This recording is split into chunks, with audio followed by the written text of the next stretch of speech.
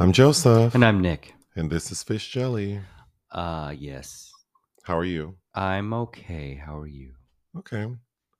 I, I've always really liked that cinnamon tea from Caribou. Well, these have always brought me luck.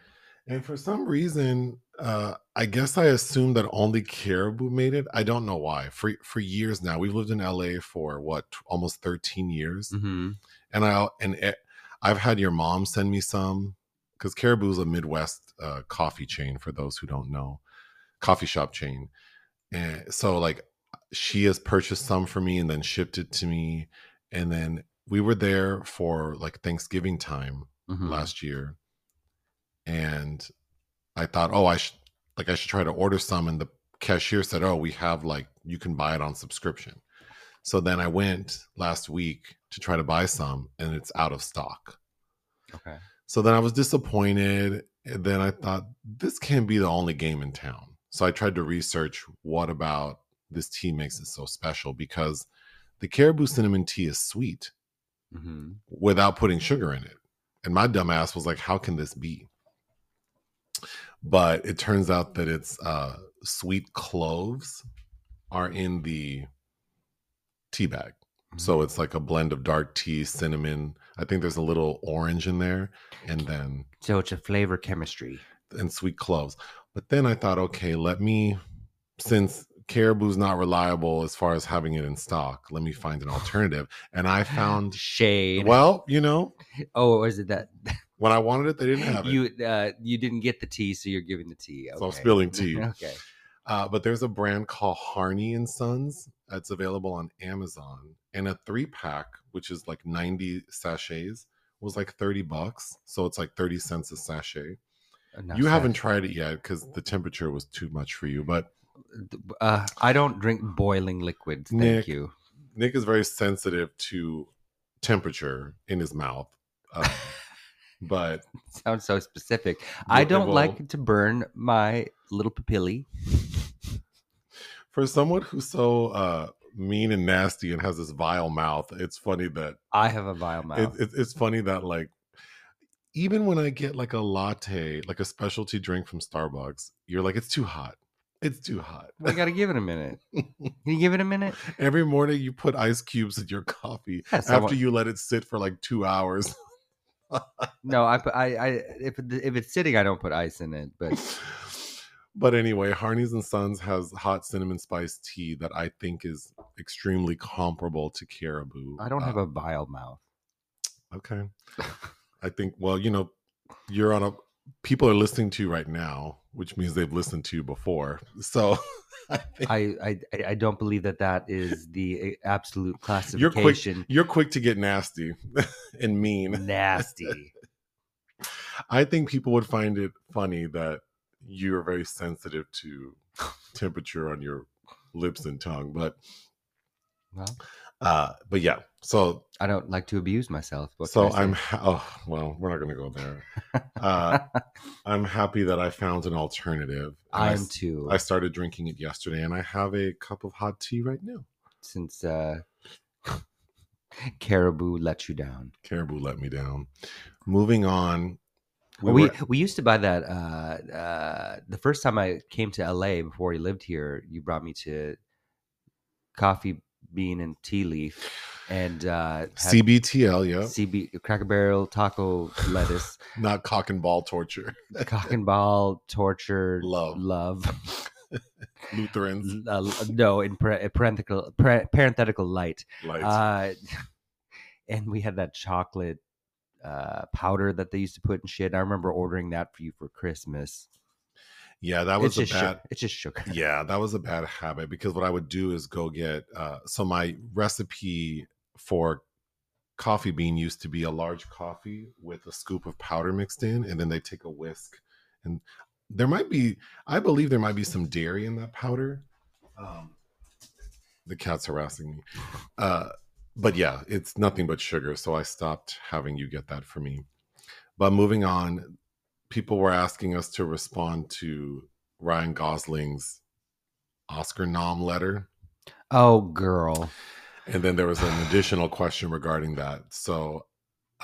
for people who don't know, after the Oscar nominations, of which Ryan Gosling was nominated and America Ferrera was nominated, but people felt like Margot Robbie and Greta Gerwig were snubbed. So Ryan Gosling made a statement. Part of it says, I am extremely honored to be nominated by my colleagues alongside such remarkable artists in a year of so many great films. And I never thought I'd be saying this, but I'm also incredibly honored and proud that it's for portraying a plastic doll named Ken. But there is no Ken without Barbie, and there is no Barbie without Greta Gerwig and Margot Robbie, the two people most responsible for this history-making, globally celebrated film. And then he goes on. Then America Ferrera says something to the like similar effect, like saying that she still hasn't wrapped her head around it, but that she's incredibly disappointed that Gerwig and Robbie, were not nominated. Oh no. My initial thought was like, first of all, you have to submit to be nominated. So if you were going to feel that butthurt about, so like you wanted every person who was involved with Barbie to be nominated, or only some? Because what about there are people no one else is mentioning, like that one director who's pregnant in it? What's her name? Emerald Fennell. And then Issa Rae. And then what about Michael Cera? What about the Kate McKinnon? Yeah, there are other people in the movie. So when you have that attitude, it's like, oh, so you don't think Kate McKinnon deserves this something, movie or you made don't a ton of money. And will be a cultural footnote for the year 2023. It saved the industry, everybody, according to some. But just because it has the popular vote, there are only 5 fucking slots. So I stand with Whoopi Goldberg. Shut the fuck up. But wait, you don't have a vile mouth. What is this that we're hearing? Look how quick you get turned up. I'm a sweet. My papillae is a temperature. I can be more than one thing. I have different facets. Thank you. Aren't I lucky to have found a man that can do both? Yeah, I'd say. Yeah. I'm being abused at home. Oh boy. Anyway. Okay. Yes, this is not a record of abuse. Chronicle of abuse. Will someone timestamp this episode? What? I said with Whoopi Goldberg. Like not everybody gets a nomination, and also, oh, you dum-dums, why are we caring about the Oscars anyway? Sigourney Weaver doesn't have a fucking Oscar. I don't care about the fucking Oscars. Glenn Close doesn't have an Oscar. I mean, they just started nominating black people to a moderate degree recently. To be fair, if I were Ryan Gosling and a reporter asked me like, well, how do you feel that the director of your movie and the other star weren't nominated? Of course, I would say something to the effect of like, of course, I think they did great work as well, but I'm honored. Because the problem is like y'all submitted to be nominated. Mm-hmm. So you can't act like. But he's writing a statement that like this is the definitive autobiography of Susan B. Anthony, and the woman playing Susan was nominated, but the man in the cameo playing her husband was. That's what. The other thing is these are like, well, like you said, there are only so many spots for nominations. So you think that most of them should have been filled with your movie. So you think Barbie just should have run up all over this? No. But also, if these awards were like legitimate and weren't partially like PR and marketing and all that, but if they were legitimate awards, then they're being given out for acting, right? Mm-hmm. So that means that people didn't think that your co-star acted better than the other 5 people they nominated. Mm-hmm. She didn't make the cut. She didn't make the cut, and it's okay. Like, yes, Margot Robbie is Barbie, and the movie's called Barbie, but maybe people didn't. I didn't think that she was like. Robbie got robbied. She didn't send me. Like, she was fine. She was fine. It's fine. This wasn't a movie. It's a summer blockbuster. Anyway, and if people listen to our Barbie review, I did say that I really liked America Ferrera in the movie, but I was surprised to see her name pop up on the list of nominees. Like, I didn't think that she was. I just thought she seemed like the most sincere and sweet character. She has a nice monologue. But to see her nominated was kind of shocking. Yeah. Anyway, I just think it's funny. But another question someone had is, do you think, and what did Diablo Cody say? Like, this movie made $1 billion. That is what I'll take that over some Oscar nods. Yeah, that's the real prize. Then someone asked, do you think that this Gerwig conversation is taking away from Justine Trier's deserved nomination? Yes. because all of these dum-dums that are upset about Barbie haven't seen something that's better quality and better deserving to have this distinction. So, I mean, I do think it's when you complain about your fave not getting nominated, it seems really myopic, but also like you're discounting the people who were nominated. And then wouldn't it be a gag to find out that the people who are mad that Greta Gerwig didn't get nominated probably haven't watched most of the Best Picture nominees. Right. Mm-hmm. So then you just seem stupid. Because,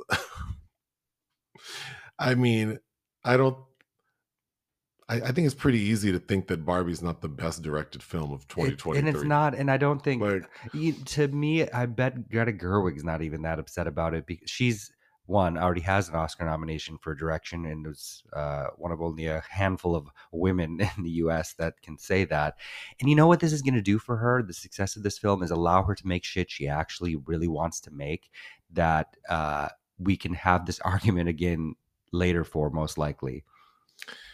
Moving on, because I was sent this, Bobby Burke from Queer Eye.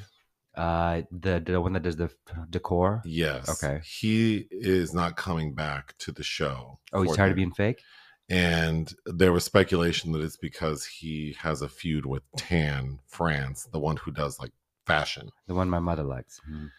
Who's my least favorite. Well, no, Jonathan Van Ness is my least favorite, but Tan is a close second. I really don't like any of them except, I mean, Bobby would be my favorite. Oh. He's the only one who seems like he does something and is a real person, but because I think Karamo seems fake too. But and Anthony, who's the one, the cooking one that seems like he has other problems? Yeah, like high blood pressure because of those fingernails. But anyway, I'm not a hater. I just think it's funny that like they make him like a sex symbol on a show that's like not about them. I want to we should do a counter Queer Eye, and like his portion of getting people to make food. I'd be like, what do you want to make? Let's Google this recipe, and I'm gonna watch you put these ingredients together and show you, and I'll help you when I can, but you can do it by yourself.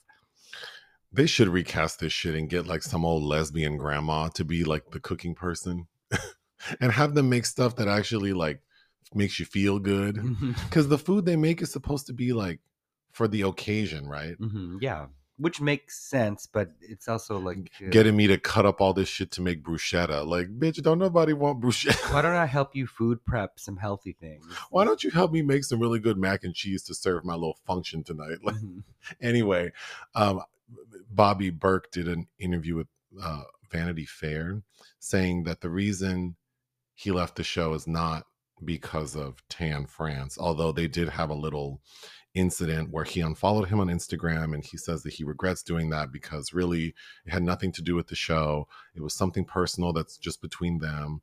It's nothing romantic, and that they're like brothers. So like brothers fight, and he probably shouldn't have done something so public so that people would make assumptions, but that the real reason he quit is because he had signed a contract, and they all signed the same contract for the same length of time. And when their contract was up, when they shot that final episode of season 7, they all like they had them all take like a picture and they said their goodbyes. So he assumed that they were done because there was no talk of doing season 8. So then he made other plans. So he runs an interior design business, and he has a new show, I think, on a different network, not Netflix. So he was doing that. So then when they came back and said, are you going to sign for season 8? He said no. Okay. Because it was too late. I already have other things going on, and I already thought the show was over. And I'm done with y'all. And then he also assumed that they wouldn't have them all come back if one didn't, but they are. So well, look at Sex and the City.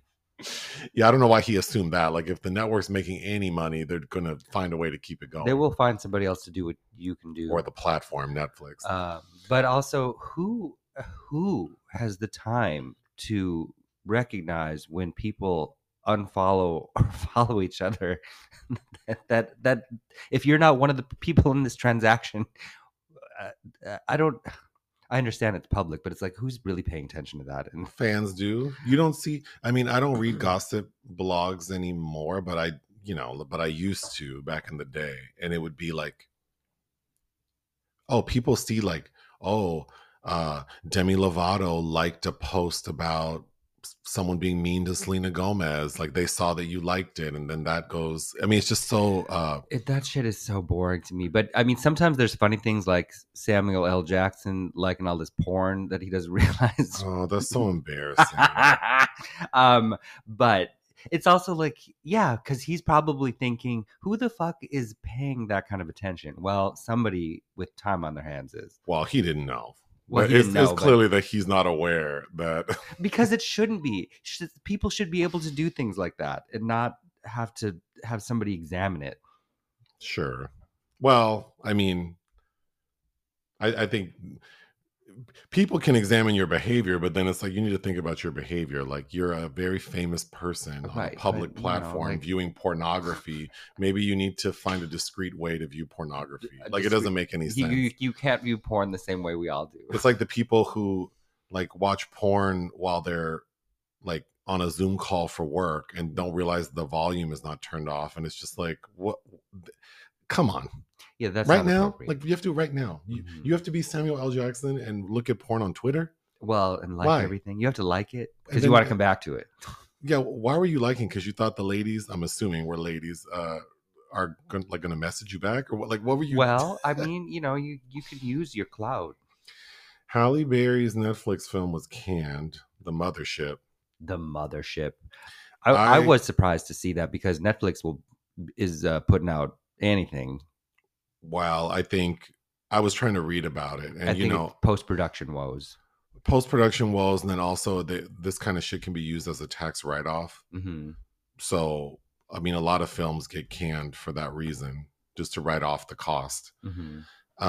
But it's and when they know that it's not great, like so I was reading examples of like Batgirl, or there's some movie with John Cena where it's like a Tom and Jerry. Like live action something. Ooh. Like when they know it's going to be bullshit, just take the L and the write off and keep it moving. But this is very high profile with a star like that. So it's, Halle Berry? Yeah, it's just embarrassing. I don't know. Her last sci-fi film was garbage. Moonfall? Did you watch that? We reviewed it, but you hadn't seen it when we did it. But I put it on maybe like 6 months ago and I was like, nah. It's bad. Yeah, I couldn't finish it. Poor thing. I just don't understand how she can't command how I mean I guess it's that the last film she directed, beautiful, so maybe that is her beauty still getting in the way of good scripts. Jesus. Well, the last film she directed and starred in, Bruise, was that was I didn't think it was. She shouldn't have directed it, but it was a labor of love, and I think that you can see the work put in, and there are some impressive things, but narratively, no. But you can't take away that she did a pretty damn good job in the movie herself. I think that it's obvious she did a lot of training for the role. Mm-hmm. So I guess if you want to say that's a good job, I don't know that I've never watched Halle Berry on screen and thought like she did phenomenal acting. And that was the first time. And that includes Monsters Ball. And that was the first time I got to see her co-star. Is it Sheila Atim, who I also kind of like. Yeah, she has a nice screen presence. Yeah. Halle Berry's beautiful, but I think she's going to struggle like a lot of beautiful women who age naturally do. Is like there just isn't a spot for you. But you could make one. I don't know. You could make one, but then it's kind of like, I mean, if I were directing a movie and I needed a middle-aged Black woman who looks normal, I'm not going to hire Halle Berry and try to like make her look dumpy.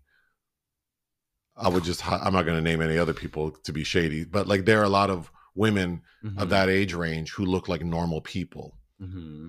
And then it's like, yeah, maybe the cachet of that name is, a lot of these stars who get mad, like Sharon Stone, and who like no one wants me. It's like, well, are you marketable? Like, well, I know who they are, but I'm not paying to go see movies. Like, I mean, I love seeing Sharon Stone, but I also think that she's difficult.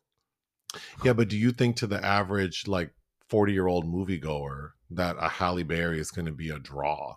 I don't know, especially not in a role that isn't something that's like fabulous or action packed or. I mean, I'm clearly not of who they're marketing to, but when I see her name, I want to see it.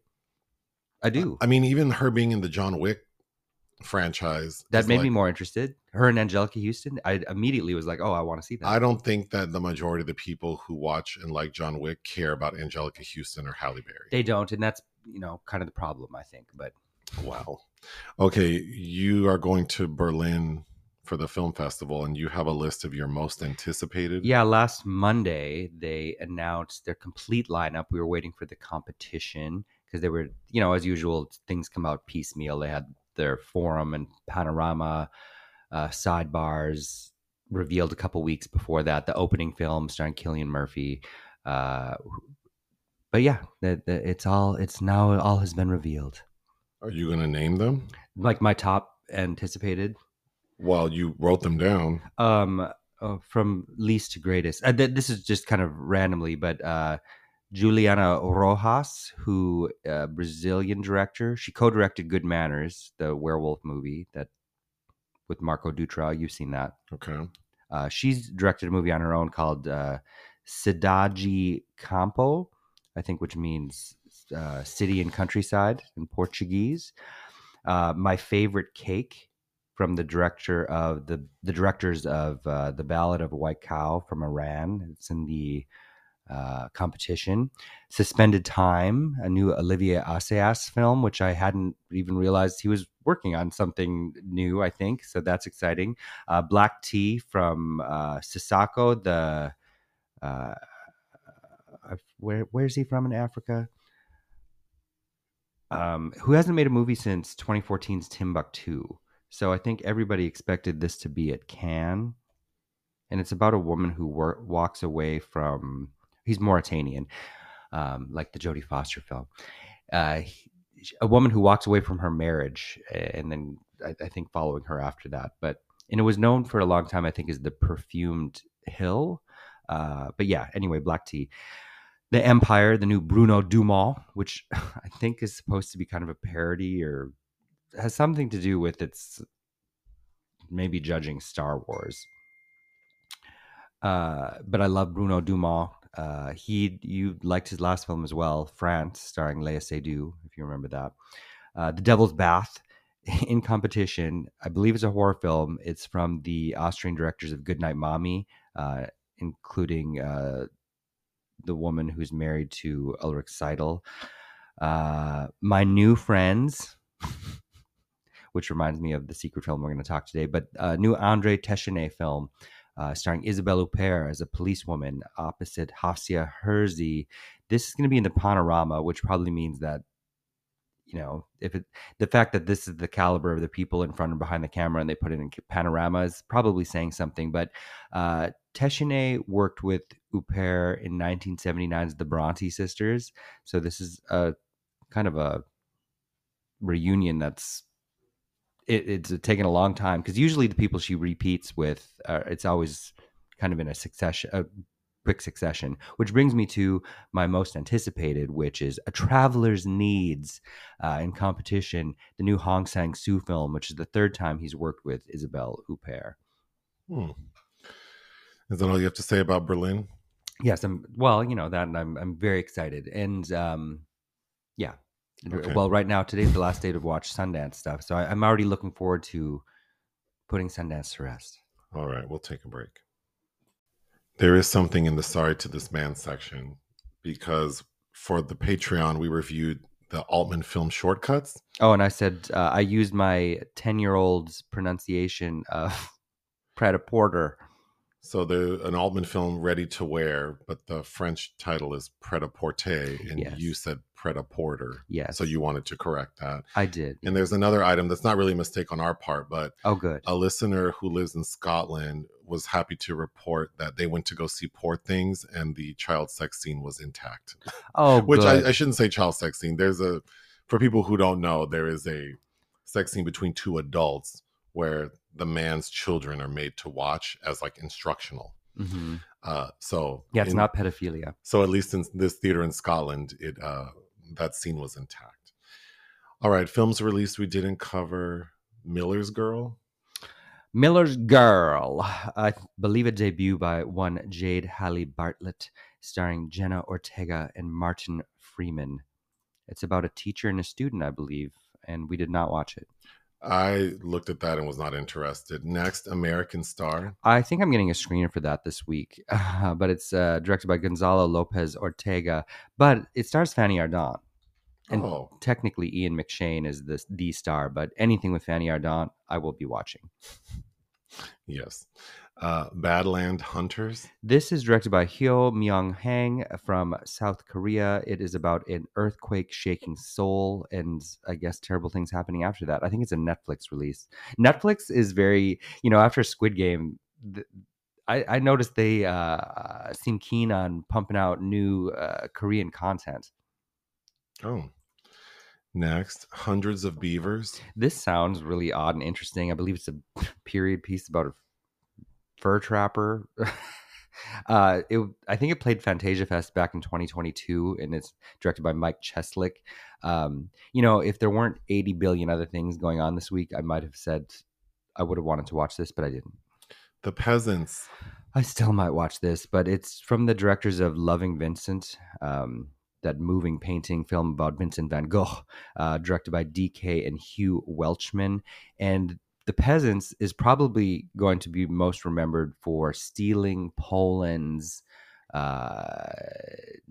submission, being official submission from Poland for this year's Oscars, because it should have been Green Zone by Agnieszka Holland. But of course, the Polish government did not like what she had to say about her country. So it was this film. Lastly, Sometimes I Think About Dying. Same, girl. This stars Daisy Ridley. I saw this. Oh, so when I say it, it's a problem, but you can say it. Well, I was joking. No, I'm not joking. We all think about dying. It's just we don't need to talk about it. I'm not joking, bitch. What's that from? I'm not joking, bitch. Coco. That's right. Coco from Drag Race. Yeah. Coco Montrese. Anyway, sometimes I think about dying. We're just not, it shouldn't be the thing that's ruminating all of our thoughts every day. That's when it's a problem. Of course, you should think about dying because we're all going to. Daisy Ridley. I saw this about a year ago. It was a Sundance selection last year, and it feels very much like a Sundance film about this woman who, as the title says, thinks about dying, and it leads her to finally bonding with some menses. And I just remember her going on some awkward dates, but I didn't think much of it then, and I didn't want to rewatch it now. Projects of interest: The Room Next Door. Oh my God. I sent you that shot of Julianne Moore sitting next to Pedro Almodovar being flanked by Tilda Swinton and Julianne Moore. Oh, yes. Oh, I knew Tilda was he was doing a project with her, but Julianne, oh my God, the two of those together. This is the next May, December. The Room Next Door is going to be his English language debut, which is also kind of fucked up because he was going to adapt, is that a guide for cleaning women, directed by, or that book by Lucia Berlin, if I'm saying her name right. He was going to adapt that starring Cate Blanchett, and then he decided he couldn't speak English well enough, and then he did that little Western short with Ethan Hawke and Pedro Pascal, and now that's what your assistant director's for. You speak English well enough. He's in that Madonna doc. He's anyway. Orphan. Hungarian director Laszlo Nemes.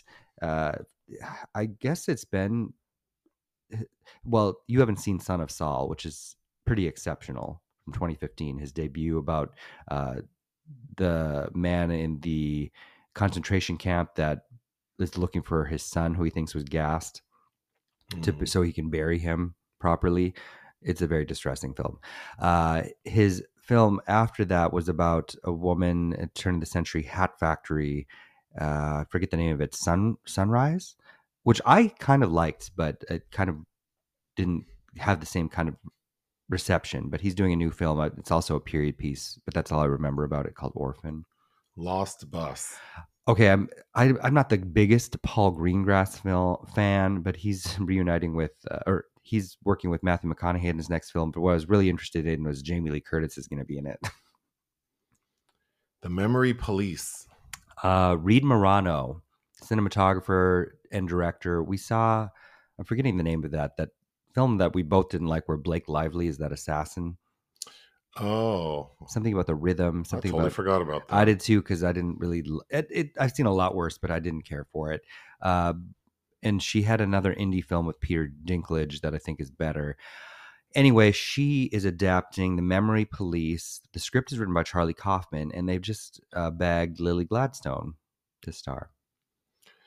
Lastly, Mice. Australian director Justin Kurzel, I believe this is also based on a book, got Nicole Kidman to lead his story, his new project called Mice. Kurzel's a pretty interesting director. I liked his True History of the Kelly Gang a lot, but of course, if you go back to his debut, Snowtown, about the serial killer, is disturbing. But it's fun. It's exciting that Nicole Kidman will be in his project. Unfortunately, there are entries in the obituary section. The actor David Gale died. People might know him from Beverly Hills 90210 as like a supporting character. He died from a heart attack at the age of 58. And then Norman Jewison. He was only 58? Yeah. Norman Jewison's been old, but the secret film this week, had I not had so many things to watch because the Sundance, was going to be Fiddler on the Roof. But yeah, Moonstruck, The Russians Are Coming. His last film, I believe, was The Statement way back in 2003 with Michael Caine, and Tilda Swinton has a small role in that. I mean, he's a pretty notable director. Well, goodbye to these people. We'll take another break. The secret film this week was your choice, and you chose the 1987 American black comedy Barfly, directed by Barbet Schroeder. Barbet Schrader, I think. Schrader, starring Mickey Rourke and Faye Dunaway. Why did you choose this movie? I've been wanting to rewatch it for forever, and we're big Faye fans in this house. I'm a Faye fan. You're a Faye fan. And yeah, it's just something that I knew that you needed to see because, you know, talking about the people that put this together first, Faye had a tailspin. Her career was in a fucking tailspin that I arguably never recovered from after Mommy Dearest in 1981. And this was kind of a return to form for her career briefly.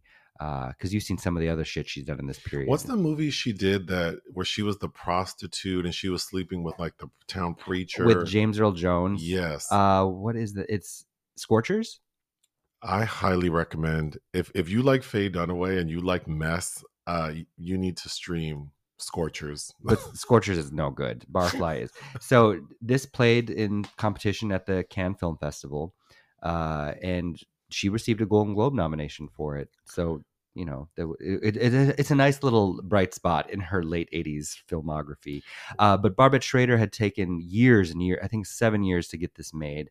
And in the interim, I think prior to this film, released a documentary, the Charles Bukowski tapes, which is a 3-hour documentary based on all the footage assembled.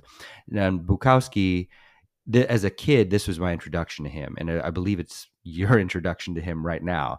But he is a fantastic writer, cult writer, an LA writer.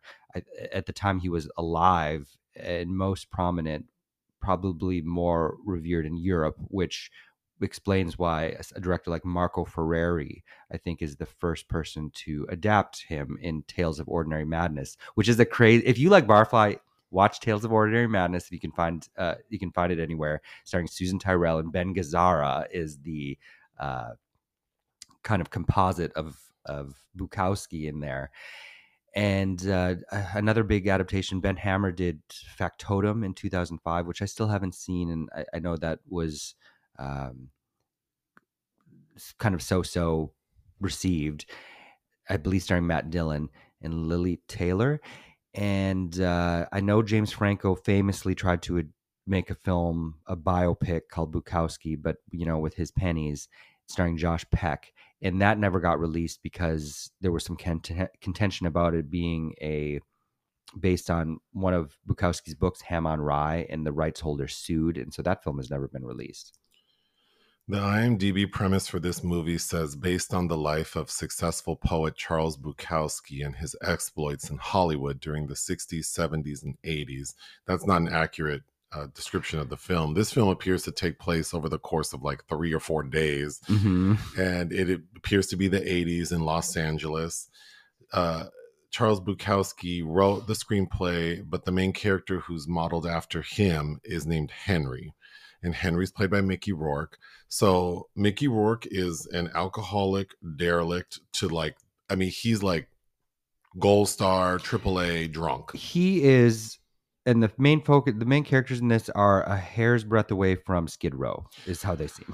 Well, not just like metaphorically, but physically. Like, yes, the bar where they live and they frequent is near Skid Row in downtown LA, because it appears that they're by MacArthur Park. But anyway, we see Mickey Rourke frequent a bar, and one of the bartenders is played by Frank Stallone. Mm-hmm. And Frank can't stand Mickey. And the opening of the film is the two of them fighting.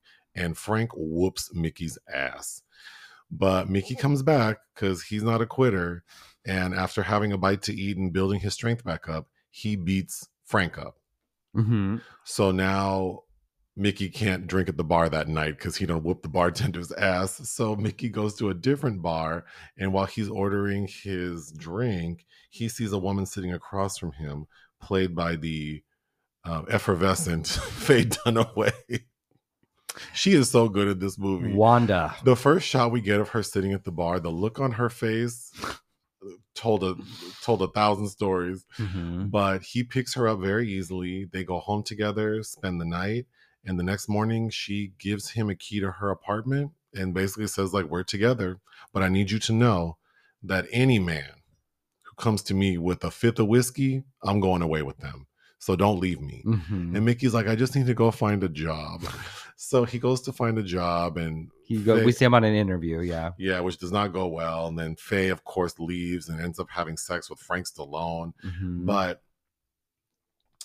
during this time, we see that there is a detective looking for Mickey Rourke, played by Jack Nance of Eraserhead fame.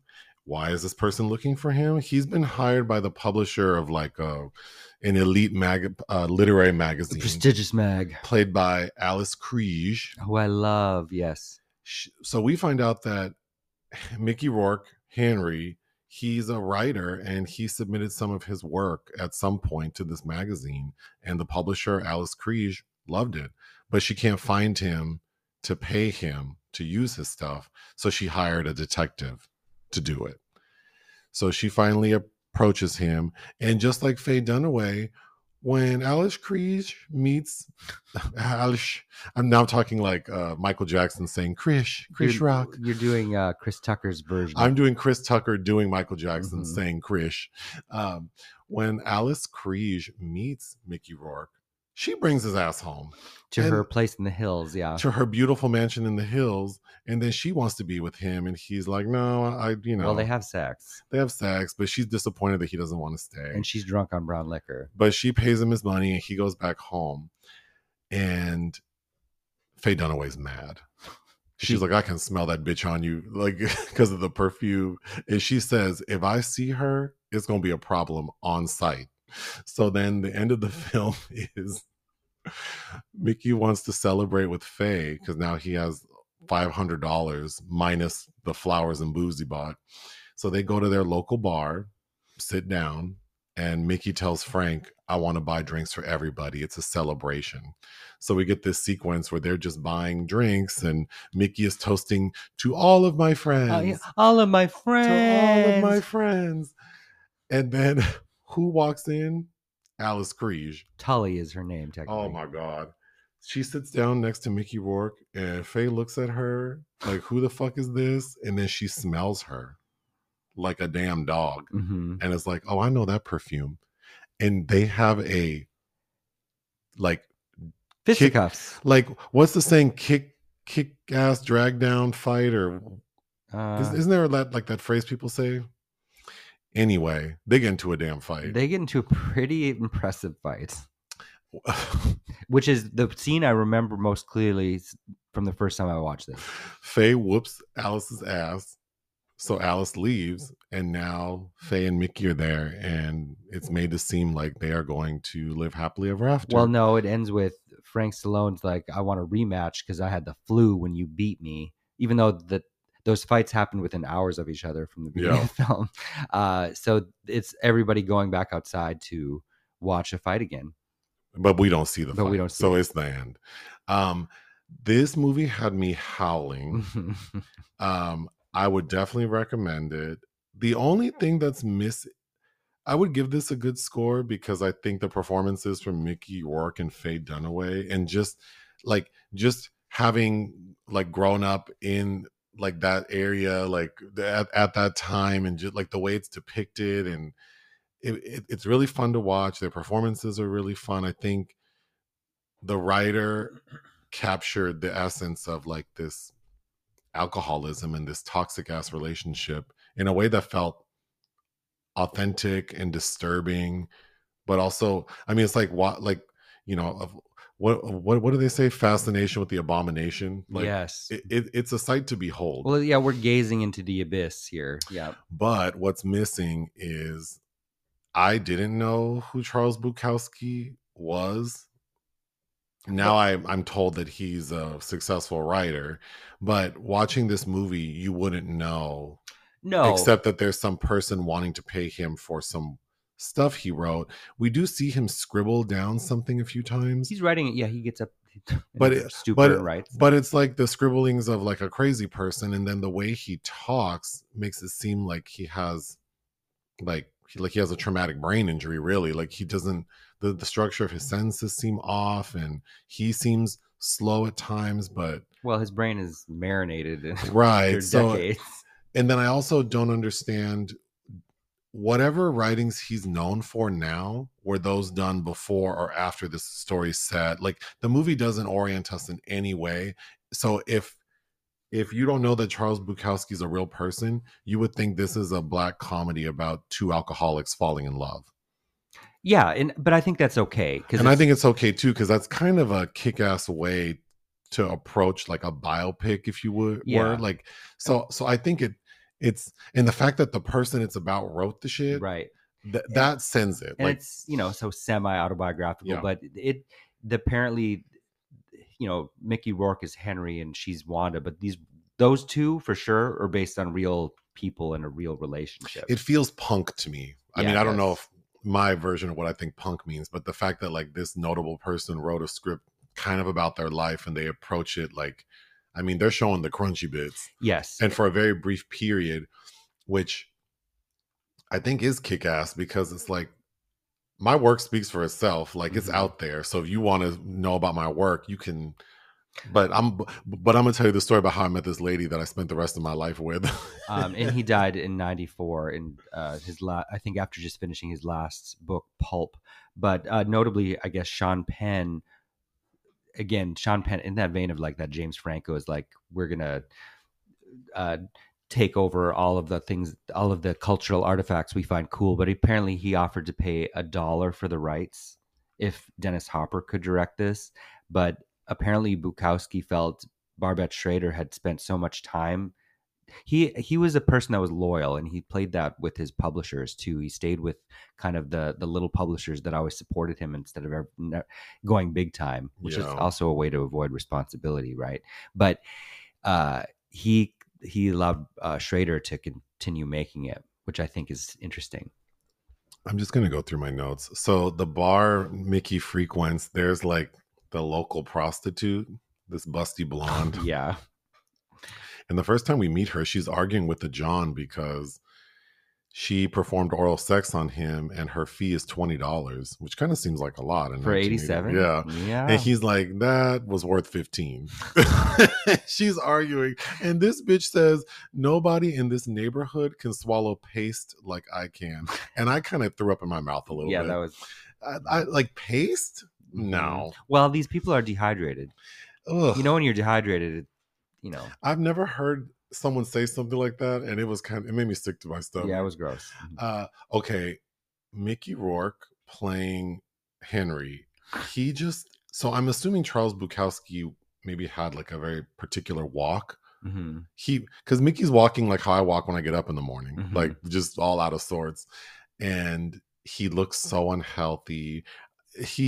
His teeth, there's something going on with his teeth that I don't know. Tooth. That I don't know if it's like actually Mickey Rourke's teeth or they put in like something. But that's the thing about Mickey Rourke too. It's like you never know. Even back then, you can't quite tell. He looks like hell. He looks like he smells so bad. The entire time we're with him, he's wearing the same underwear, the same socks, the same undershirt. He has like this dirty bandage on his elbow. His socks. Oh, he looks so God. gross. And the apartment he lives in is like the crack stacks. I mean, I just don't even understand. But at a point, he gets up because he lives in one of those like buildings where people share bathrooms. So he gets up to leave to go use the bathroom. And that's when the detective breaks in and like takes pictures of some of his writings. And then when Mickey Rourke comes back, he's so damn out of it that he walks into the wrong apartment. Mm-hmm. And he's sitting, and as the audience, we don't know he's in the wrong apartment because the angle it's shot, it's like he's just sitting down. And then we see him looking around. And at first I thought, oh, he noticed that someone broke into his apartment. Mm-hmm. And then you realize, no, this fool is not in his apartment. And then he sees, because he doesn't have any money for food. Although, well, I guess you could be bloated from just drinking alcohol. But anyway, he sees food. He steals food from this apartment and then goes back to his. He's such a derelict. I kept track of how many times I heard the word fag being used. It's used 5 times in this movie. Mostly by Frank Stallone, though. And mostly by Frank Stallone, who I have to say, Frank Stallone is more attractive than his brother. By far, yes. For those who don't know, he's Sylvester's I met brother. him. Yeah, because he used to frequent that video store. He used to frequent Cinephile Video. Looking for his own movies to see if anyone rented them. No, he would rent his brother's movies. Oh, I thought he would ask the clerk if anyone's rented his movies. No, it was his brother's movies. He wanted to make sure that there was movement movement on those. And then... So my brother can continue to pay me my... what do you call it when kids get an allowance? Yes. An allowance. And then oddly, because I would go because my friend worked there at the time. He no longer does. But Frank, he would try to elevate Frank's taste. So they were having a conversation about Fellini's 8.5. Fucking LA. Okay, let me keep going. So when Mickey Rourke and Faye Dunaway meet and they're walking, I think the cinematography is really strong. Oh, this was shot by Robbie Mueller. I really liked how it looked. There's a shot of them walking down the street, these two drunks, like the blind leading the blind. And then all of a sudden, as we get close to Faye Dunaway's apartment, this bitch wants to pick corn. There's like a cornfield there's a corn in patch. MacArthur Park, like near her apartment. And she runs into the corn and I love corn. And she's just out of it. Like she's manic and drunk. And Mickey's like, you can't pick this corn. It's not ripe yet. Like it's going to be green. You can't cook it. And she's like, and she is stuffing her purse with this young ass corn. And then the police come and they make a break for it. And watching them running from the police is so funny. They get into the elevator. They go hide in the apartment.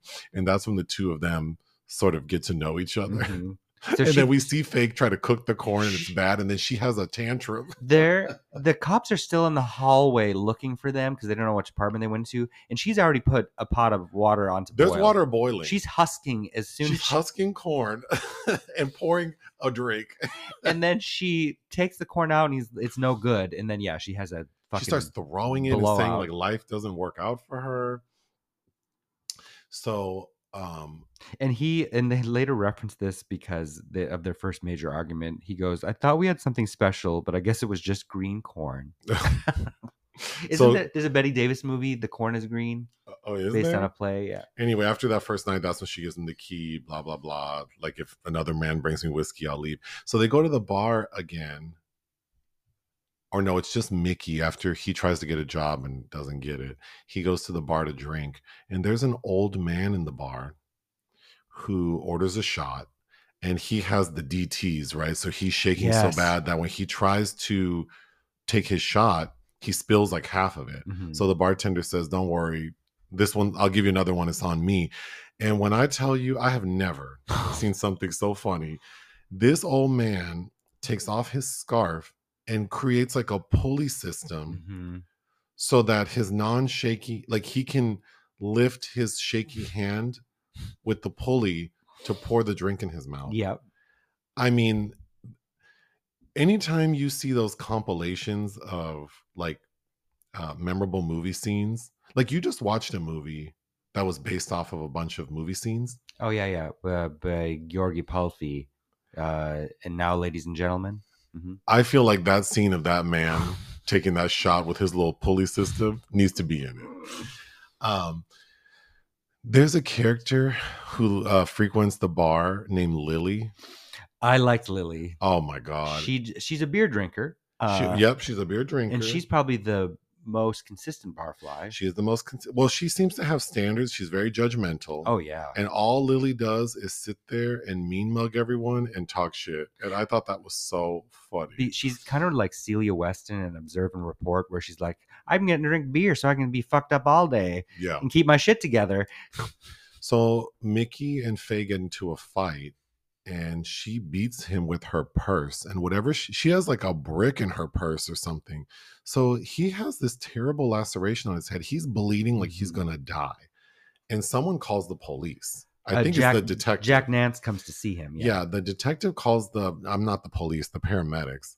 The paramedics show up, and I thought this was a funny scene. They see him looking like he was attacked by Freddy Krueger, and they're like, "Where's the emergency?" Because he's standing up, so you must be fine. And then they don't treat him because nope. Sign this paper, let us go. Yeah. And then now that Mickey has moved into Faye's apartment, that's where we spend our time now. We don't ever go back to his place. But Faye has neighbors, this old couple who fight. Oh God, they're just... And every time we're in her apartment, we hear these people fighting. They're just screaming, and it's clear that the woman is getting beat. Yeah. But then at a point, Mickey like breaks into their apartment. Because it sounds like... And this is when Alice Creesh has come to visit him. So she's at the apartment and he breaks in, and it sounds like the old man's killing the old woman. Yeah. But then what does he say? The woman is on the bed and like he'd been choking her, and the old man is like, she likes it. This is what we do. It's like a sex game. It's like a sex game. And that woman gets up and cusses Mickey Rourke out. But then the man grabs a knife and says, "Oh, do you really want to see us have some fun?" And he looks like he's about to stab her. So Mickey goes to stop him, and they get into a tussle, and the man gets like badly stabbed in the abdomen, but he doesn't die. No. I wanted Mickey Rourke as... I'm curious. I should have watched clips of Charles Bukowski talking, because I thought Mickey Rourke is doing the dialogue. He sounds like Mae West. Sure. Oh, like that's how he sounds. Yeah, he's got let me buy you a drink, yeah. Oh, like that's how he talks. Am I wrong? Am I crazy? No, he does. He sounds like Mae West. He does this thing that there's only a rare handful of across the history of cinema of people that go in like this, like a Brando or Shia LaBeouf. He makes me uncomfortable with the way Shia LaBeouf makes me uncomfortable. I mean, it was extremely engaging. Oh yeah, but I was giggling a lot. Like, this motherfucker is doing like an alcoholic Mae West. That's what he's. Or it's like he's trying to be like a noir character, like a Bogart that's just fucking coppers, yeah, like, Edgar G. Robinson. So then Faye has an incident where she's being dramatic in her apartment, and she's telling Mickey that she had a dream that the devil was after her and she can't breathe. And so then she like passes out. So Mickey calls 911. And when the paramedics show up again, they're mad because they're like, not this place again, but at least there's someone here for us to check. And the paramedic checks Faye, and he's like, this bitch, she's just fine. Drunk. She's just drunk and fat. And when they leave, Faye pops up like a spring chicken. Did you hear what they said about me? So clearly they have this super toxic relationship. Yes. So when Alice Creesh finally confronts him and says, "What's the deal?" they go on a drive. Well, because she gives him a check, but he can't cash it, so she has to cash it. So she's like, "Well, hop into my Mercedes convertible, and we're gonna go to the bank." And then Mickey, which is across from the Chateau Marmont. Yeah. So now they've gone to like West Hollywood, but they, she kind of like double parks, so Mickey gets in the driver's seat, And then she's like, well, you can drive. We're going to go back to my place. And then they have an interaction with the prostitute first. They have an interaction with a prostitute. And then there's a couple like parked, like they're at a red light. And the car in front of them is this couple indulging in PDA. Mm-hmm. And Mickey thinks they're obnoxious. So he like rams their car into the middle of the intersection, mm-hmm. which is like, how many red flags, Alice Creege, do you need before you get this man out your damn car? Like what? It's just like, white lady, how out of touch are you? And then it's like Mickey Rourke, because I looked at pictures of Charles Bukowski and I told you, I think he looks like if someone took beef jerky and put it in vodka overnight and then took it out and dropped it in lint. Yeah, so especially by the 80s, yeah. So Mickey Rourke definitely looks better than that man, but he looks like he smells disgusting. Yes. And the fact that this rich lady let him all up in her bed, all up on her furnishings, I know, begging for him to stay, begging for another session. I'm like, ugh, mm-hmm. How bad does he smell? But yeah, these performances from Faye and Mickey Rourke are exceptional, but it tracks with his usual themes that where he's been criticized for being, misogynistic. Clearly, you mean Charles Bukowski? Bukowski, yeah. So I think, of course, he's written this semi-autobiographical thing where these beautiful, but also women whose lives are out of control would be obsessed with him. What would you give Barfly? I gave it 4 out of 5. I love it. I think I'm going to give it 4 out of 5. It's excellent.